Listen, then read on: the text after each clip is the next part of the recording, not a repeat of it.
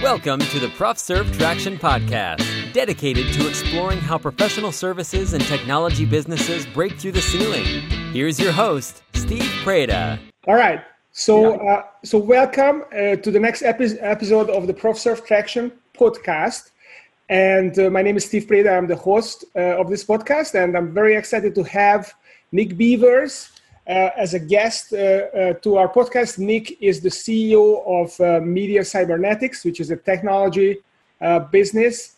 And I'm not going to, I'm not going to spill the beans here. I'm going to let him explain a little bit about his business and about his story. So welcome, Nick. How are you doing today? I'm great. Thanks for having me, Steve. Awesome.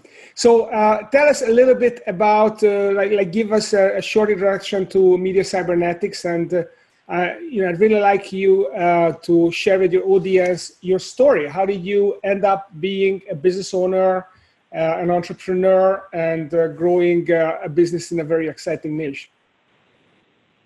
Yeah, absolutely.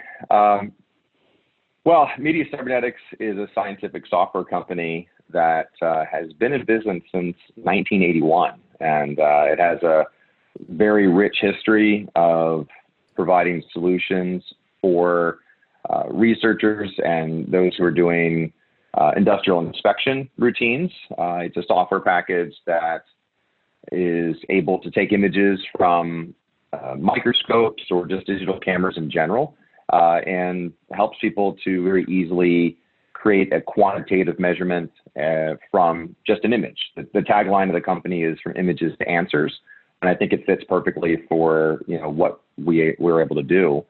I have a very, at least I think, bizarre way of becoming the CEO of Media Sci. Both my parents came from broken homes. They were dirt poor. My father ended up in the hospital on numerous occasions with malnutrition as a child and young man. My mother was the oldest of 8 and was in a household with no father. They were below the poverty line. So many sad stories of, she had 2 outfits to wear to school, and she was always creatively trying to figure out how to make it look like she didn't have 2 outfits to avoid the kids making fun of her. My father ended up going into the mechanical field and been a plumber my entire life. My mother ended up working for a while as an admin for an insurance agent. And I was their firstborn. But I ended up having a brother who was a year younger than I was, who was born with a rare disease. He had a deficiency of iron, and it really impacted our life. Unfortunately, the disease took his life at 8 years old, and I was 9. And events like that, they change you. I think it forced me to be a bit more mature as a younger child, and as I move through life, I got to say that it really does fuel you to want to make the most of life. I think for my parents as well, it changed them, and as they raised me to be very aware of other people and how to make sure you're taking into consideration others, not to take for granted the things that you do, and not take for granted what you have. And I think for those reasons, at least through a good portion of my life, I've had the desire to competitively try to excel in anything I did. I wanted to make the most of the opportunity I have and what I was given. I was the kid who always had the lemonade stand. I washed every car in the neighborhood and charged them probably twice what I should have. And when I'm just a teenager, I started my own business. I'll never forget sitting there not having a clue what I was doing, but, paying these very small taxes every year. Everything was handwritten and snail mail.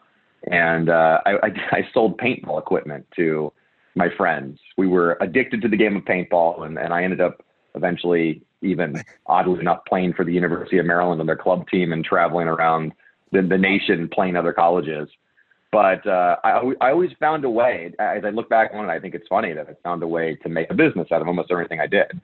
And when I met my wife at the University of Maryland when we went there, and I've always told her, I want to own my business. I want to create something. I've always had this passion to create things, and it's just It's funny how I think that the younger years have fueled me to this point where I don't think about it a lot, but I think it really formed, the mentality I have where I want to be successful. I want to succeed. I want to build something. I want to create a great team. And as I was at the University of Maryland with that in mind and not sure really how to apply it, I thought to myself, you know what, I'm gonna be a doctor. I'm gonna do something. I'll have a practice. I'll be a dentist maybe. I don't know. I wasn't sure. I wanted to do something in the sciences. So I got a Bachelor of Science in Neurophysiology from the University of Maryland, and was going down that path when I realized that it wasn't for me. I sought more intensely each of those fields. And I just discovered I wasn't meant for the lab. I wasn't meant for kind of a dental practice or any kind of a doctor internship. It wasn't me. So I was searching for what it was that I wanted to do. And I was in the laboratory in the University of Maryland working for the chair of the department doing microscopy work. And it just so happened that as I was doing the microscopy work and I was doing a part-time job building computers at a company in Annapolis, Maryland, I stumbled upon a job opportunity with a local company, Media Cybernetics, who was a software development company making software for microscopes. And I said, wow, this sounds actually perfect for me. I think I'll actually fit in here pretty well. So I started the job as a technical services representative. I was the guy who answered the phones when somebody had a problem with the software. It was incredibly challenging, but very fulfilling. The company was this really exciting company who did really impressive technical types of application in terms of image analysis. It was unique. They had all these different techniques that not a lot of people had. They were cutting edge in a lot of areas. However, when I joined, they had just gone through a couple of restructuring rounds. They had only a few years had been acquired by a larger holding company, and it was challenging. So I found that I was always looking at this as a temporary job. And I said, I'll learn as much as I can here and then move on and build my resume. Every 2 years or so, though, it was funny, Steve, it almost became like clockwork where I just found myself always being promoted into a role with more responsibility every 2 years. And I did product management, I did applications, I did sales, I did business development. And in all of those roles, I learned a little bit more and a little bit more about the company. And fast forward 12 years of me thinking, I'm just building the resume and I'm just learning and gathering as much as I can. And I became the president of the company in 2019. And by becoming the president, I took on a much larger role, obviously. And at the end of 2019, the holding company wanted to change their strategy and move in a different direction. And we're seeking a buyer for the company to no longer be involved in imaging. And I just looked at it as a great opportunity to fulfill my lifelong dream of owning a company and building something. I have a passion for what we do. We have an amazing team. And I thought, gosh, it makes sense that I love what I do. I love the company. I love the people we all have here. I want to do this for as long as possible and see it grow into what I believe it can be. And so just as of January of this year, made the leap and we came to an agreement and became the owner of Media Cybernetics in January. And 7 months later, we're moving forward and doing really well. And very excited about our upcoming future as well. So definitely, a story that I'm very proud of, and at the same time, never thought I'd be telling. Yeah, it's a very exciting story. And, I'm kind of proud we had this conversation probably last August, September, when you were really at the point of, shall I invest time in looking for a capital investor, venture capital? And, right. And I really felt like this is your time. The owners, they want to sell this business, and probably it's not their biggest priority to get the highest price. They just want to make sure it's in the right hands and go for it. Yeah. And, take the jump. and you did it. I'm so proud of you to have done that. So what have been some of the challenges? I mean, even as a managing director, before you were president, you were kind of running the business already. Then you became the president. Now you're the owner, CEO of the company. What were some of the challenges that you had to overcome in order to be able to be successful in running this and growing this business? For me, I think as the general manager before president, I think the challenges were pretty similar in that before we became private, my biggest challenge was really, I think, corporate culture. It was a bit challenging navigating this mentality of a large holding company, the way that they wanted to run the business, the way that they wanted to run the financials, their expectations of consistent operating profit, no investment really back into the company, but just consistency in operation. And it was challenging for a company that when I kind of took over as the general manager, we were creating great products. And I think we had a really good roadmap ahead of us. We were making things happen, but with such a long legacy behind us, we had a lot of trailing revenue that was declining over time. And so we had new ventures that were growing, and we had old ventures that were declining. And so it in every single quarter that we would post our earnings, we had this challenge of having to explain how some of these things are going away. That's expected. And then we're working really hard without really putting a lot of investment in. Doing less with more is what we always we heard all the time. How do you do less with more? More with less. How do you do more with less? And so we ended up doing that, right? We ended up doing a lot more with less. And it turned out to pay off. More recently, and even, I think during the general manager times, I feel like the other largest challenge was people management. Most of my career, it was individual contribution without really being part of a larger team, having a lot of responsibility for management. And it wasn't until my last few roles where suddenly, individual contribution isn't as important as building a great team. So there was a learning curve for me. I think that also, as part of a team where I'd been there for 12 years, you can imagine that, moving up within the company, a lot of people were still there who were there when they first joined, and they looked at me and probably had a difficult time recognizing the position I was in and having to work with this new guy who's now the GM and now the president. So we've grown as a team, and I think that the ability to get the right people on the bus, as Jim Collins says, to get the right people in the right seats, that's probably been the largest challenge for me. Everything else, I feel like has really been not as much of a challenge as much as exciting. All the rest of it, the strategy for product, marketing, building great new engineering technology. It's hard, but I found the people management part to be the one that I put the most time and effort into making sure that I personally grow in that area to get right.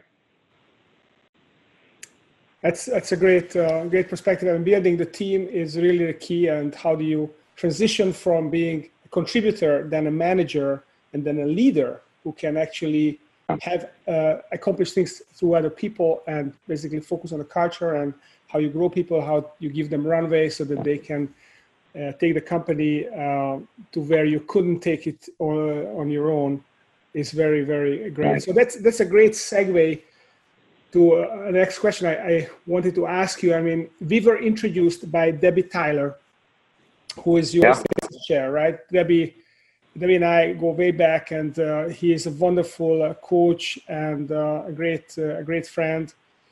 And obviously, you've been in her Vistage Group for several years, so there's got to be something there that makes you stick around, right? So my question is, who have been your greatest role models that you feel like you benefited from associating with and learning from? Yeah.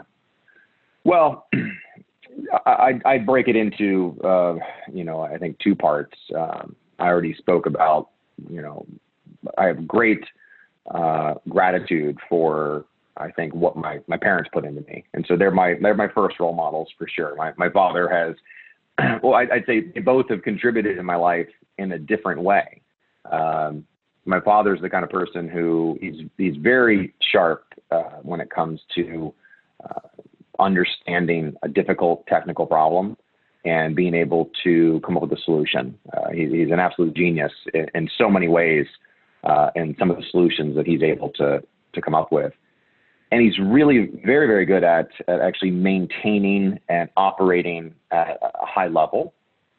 But from his upbringing, one of the things he shies away from is taking risks.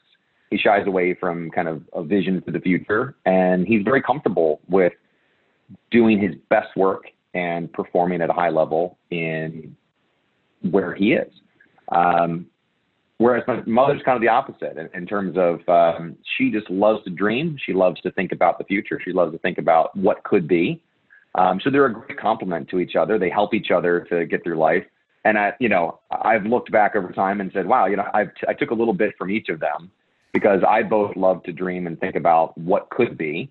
And I also actually kind of enjoy getting in the trenches and making sure that the trains are running on time and that operationally we're doing things well. I think I lean toward the visionary more than I do the trains running on time, but I find myself pretty comfortably in both roles, which is, I think, a little unique, but we'll see how things go over time. As I've gotten into this new role, you mentioned Debbie. Debbie's been a wonderful example, and she's helped me through a lot of hard times, helped me to get access to resources that on my own I wouldn't have been able to do. So the Vistage Group has been, I think, very beneficial for me, has given me confidence, has helped me to feel like, I'm not the only one in this. I like to say all the time, a Vistage Group is almost it's an opportunity for business owners to come together with people and have a little bit of a psychologist session.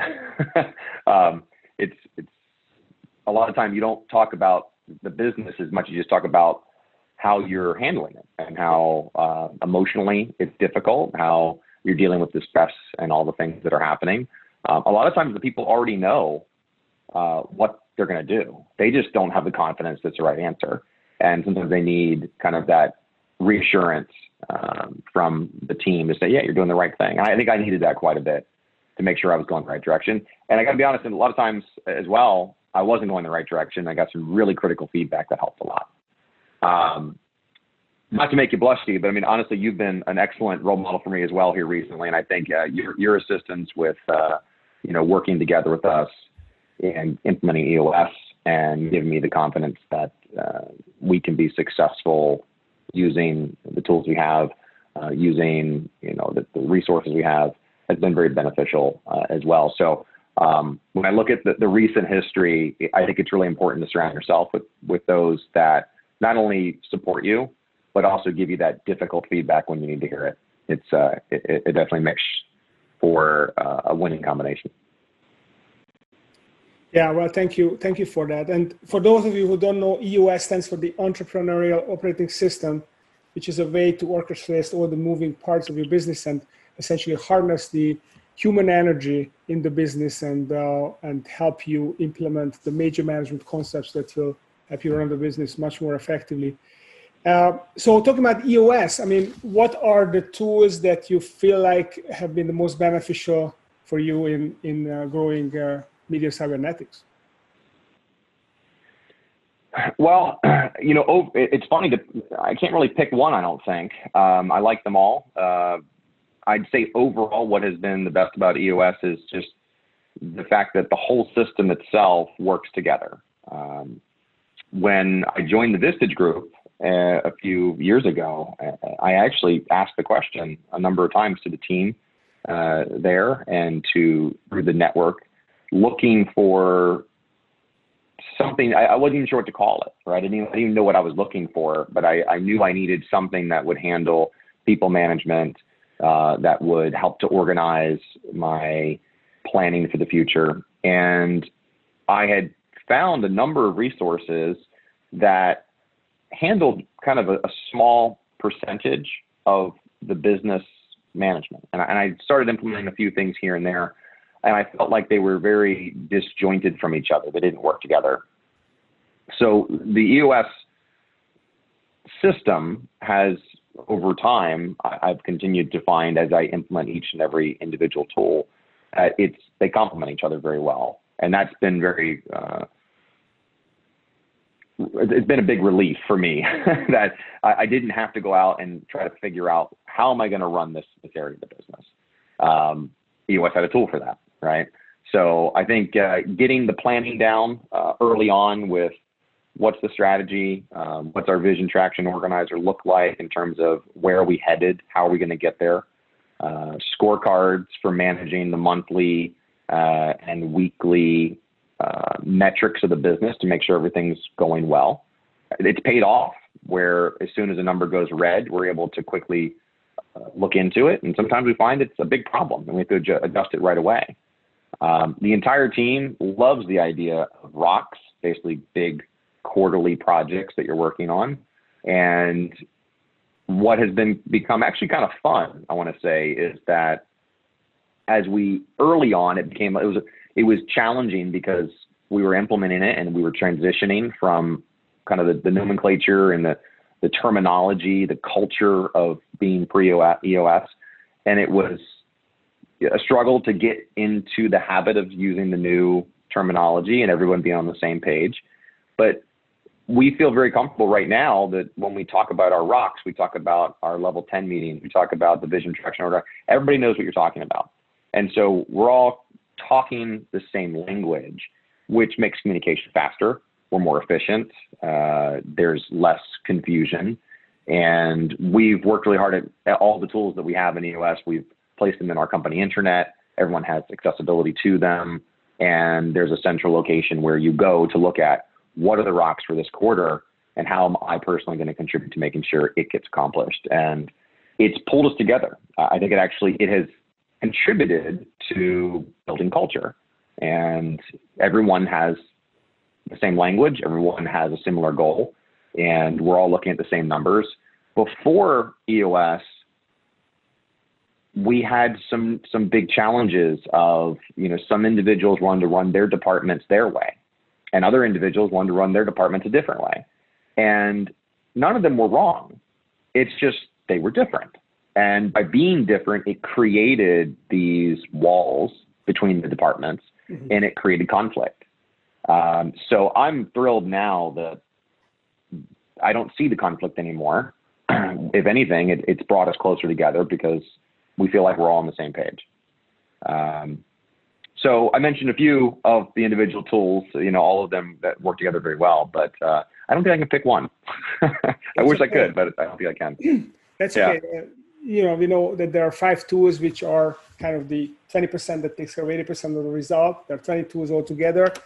What's really interesting is that you talk about the language of EOS and how sometimes awkward maybe it feels initially to talk about LMA and and traction and rocks and scorecard and level 10 meeting. I mean, it sounds very weird, but actually EOS is not a digital system, it's a social system, and the language carries the information. And there's a reason for having these quirky names for things, because you want to differentiate them from other things. We wanted to pick, or Gino wanted to pick names that didn't carry the baggage, so people didn't have the misconceptions around it. If you say vision, it can be so many different things when you talk about the vision of a company. But if you break it down to, okay, what are the core values, the core focus, the 10-year target, it becomes much more tangible. And that was the idea to, okay, let's cut through the confusion. Let's make it really clear what we're talking about to get that alignment that you're talking about. So that is awesome. Nick, in terms of, this is a podcast about professional services and technology companies. And I think you are a little bit of both. And I wonder whether you have any insights as to the peculiarities of a technology business when you're using EOS. And I know that this is kind of a bit of a broad question, but what do you think is special about MediaScience-Bernetics, and is there something that you have to approach a little bit differently because you are a technology business? We've definitely had challenge in trying to take our engineering team, who thinks about things in a more agile way, where we're doing 2-week sprints on a regular basis, developing new software, and trying to envision how a dynamic, fast-moving, agile team uses EOS effectively. Our engineering manager, Pierre Duchesne, has done a phenomenal job. He's an excellent partner in all of this, working together with the team. He has implemented EOS for the team, and I think he's done a wonderful job helping them to think about the rocks and the level 10s in a way that matches up with this idea of software development being agile. And that was one of the first questions we had was, is it going to fit? We believe it fits perfectly. It took us a while to understand how it fit. The other aspect I would say is some of the tools initially, the way that they are originally presented, I think maybe are thinking of other businesses with a different structure. And so we found that it eventually fit. We just had to really think about it. So we had to think about how everything needed to be customized for our business, but still staying within the parameters of EOS. And so I don't feel like we've actually really customized anything to the point where it no longer aligns with the EOS model. We've been using it all, I think, pretty standard. But we have had to work hard with the tools to think through what is unique about our type of industry. As an example, we're selling software every day, both digitally and shipping product itself. We sell through a distribution model, and so a lot of times the sales of those software products are their subscription, or there's maintenance, or there's a sale through a partner that we give margin to. And I think a lot of times it's thinking about a sales team that you directly control, not so much this partner network. And so a lot of times we don't have control directly over our partners. They bring to the table this expertise of the microscope knowledge, right? They're system integrators bringing together digital cameras, microscopes, laboratory equipment, consumables, reagents, and our software. And so they build these systems. So it has been, I think, kind of a fun challenge to apply EOS to our technical software development, and also the sales side of it, where we're working together with these partners. We still have metrics. They still work very well, but they're not directly related to the end user sometimes. Sometimes they're directly related to the distribution partner and how well they're working together to provide the best possible support and training for the end users. So that's two things that come to mind for us, and we're looking forward to continuing to evolve it as we grow and as we expand our business over time as well.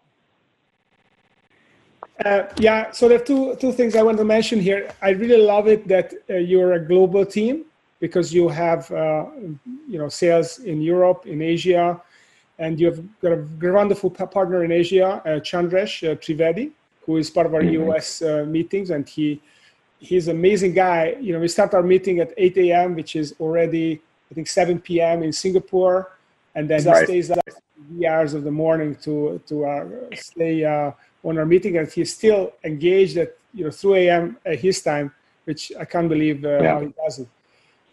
But I don't know how he does either. he's like a human dynamo.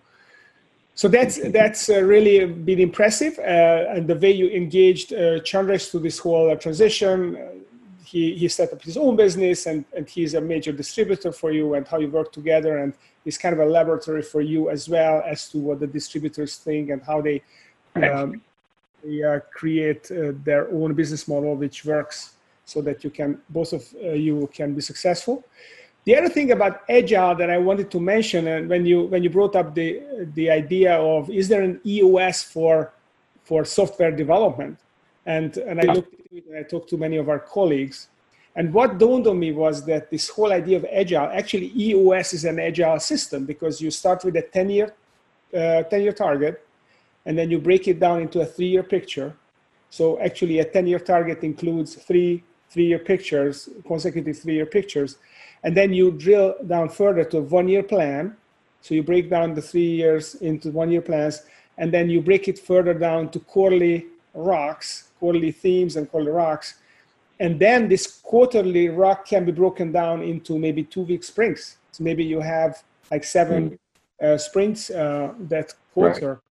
It kind of fits in. It's just how do you coordinate the cadence, the 2 cadences together. Yeah. So great. So anything else, any other challenges that you feel like, this is nothing to do with EOS, but what was the biggest thing that you felt like you had to overcome when you felt like the sky was falling, you were in the worst possible situation, and it was a little bit looked like hopeless, how you're going to get out of it? If you think back on your career, what was the darkest moment that you had, and how did you overcome it? Oh, goodness.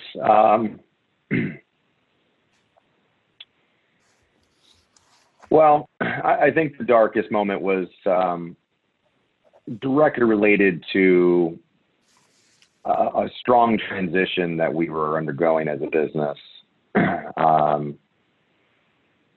Where we are today is vastly different from where we were, 3.5, 4 years ago. And it was a bit overwhelming to look at on the surface. We had, through many years of, I hate to say neglect, but I think it's just a lack of leadership maybe. We had ignored a lot of back-end systems that were aging. The cost of replacing the systems to be competitive, to be efficient, to be able to get the reports that we needed, to be able to do things without enormous effort for things that really shouldn't be so difficult, was really painful. It wasn't just one, it was 4 and 5 different systems. We were also really struggling to transition from a 32-bit image analysis package that we had been very successful with, very, very successful with for many years. And we had transitioned and said, we're no longer going to be promoting our 32-bit package. We're moving our entire customer base over to the 64-bit package. People don't like change. So even our existing customers and partners, all of our resellers, they resisted it very, very strongly. And at the same time, we were finding that we just continuously had less and less resources.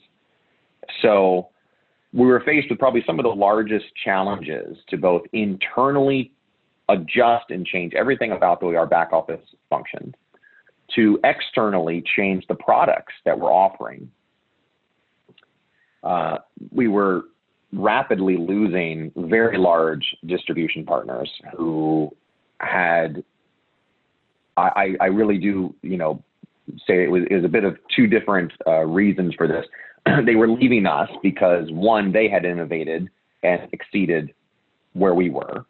And secondly, we had not been innovative at the speed that the market demanded.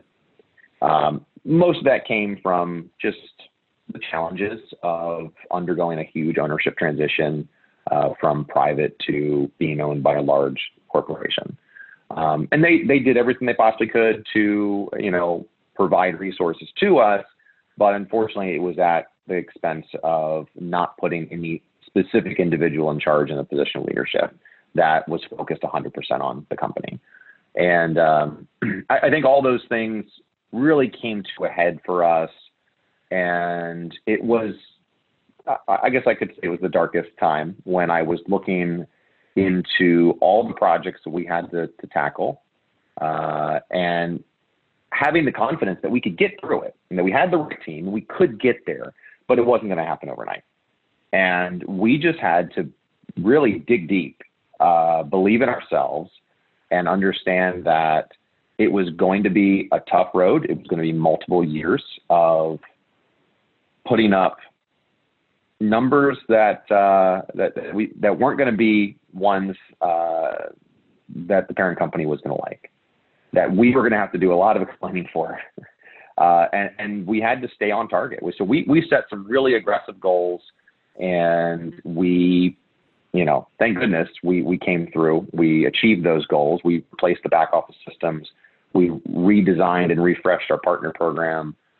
We innovated as fast as we could to continue improving upon the 64-bit package to the point where we finally, brought to market something that was truly better than the old package. It took time. It took a lot of years. And just this year now, we're finally at the place where I'm confidently releasing new additions to our flagship products that no one's ever seen before. That is truly unique, and that brings a lot of value to our end users.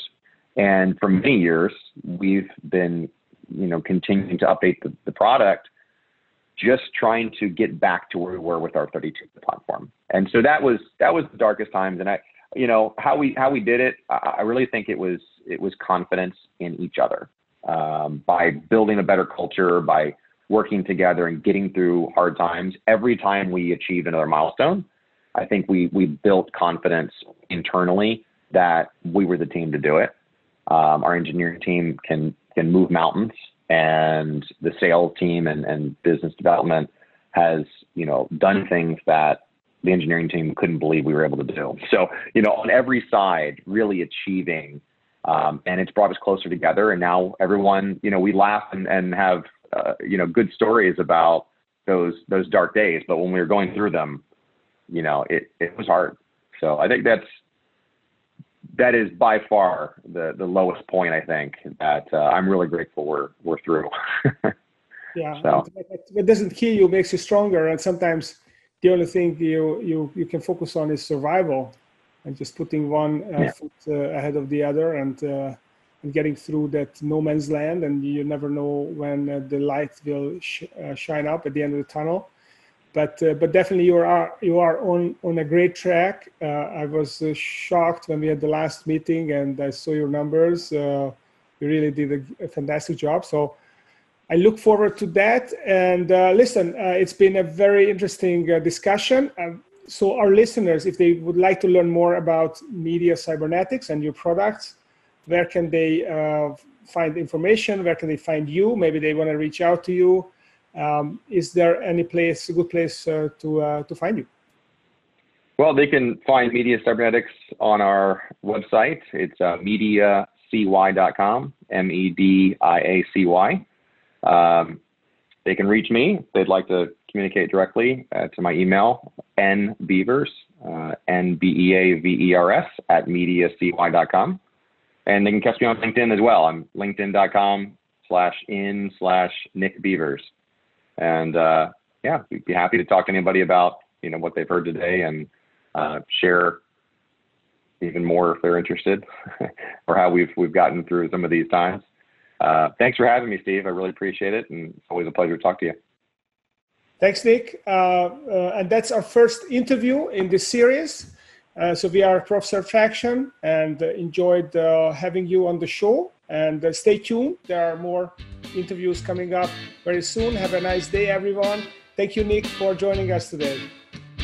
Take care. This was the ProfServe Traction Podcast with Steve Preda. To learn how your professional services or technology business could break through the ceiling with EOS, visit TractionEquity.com.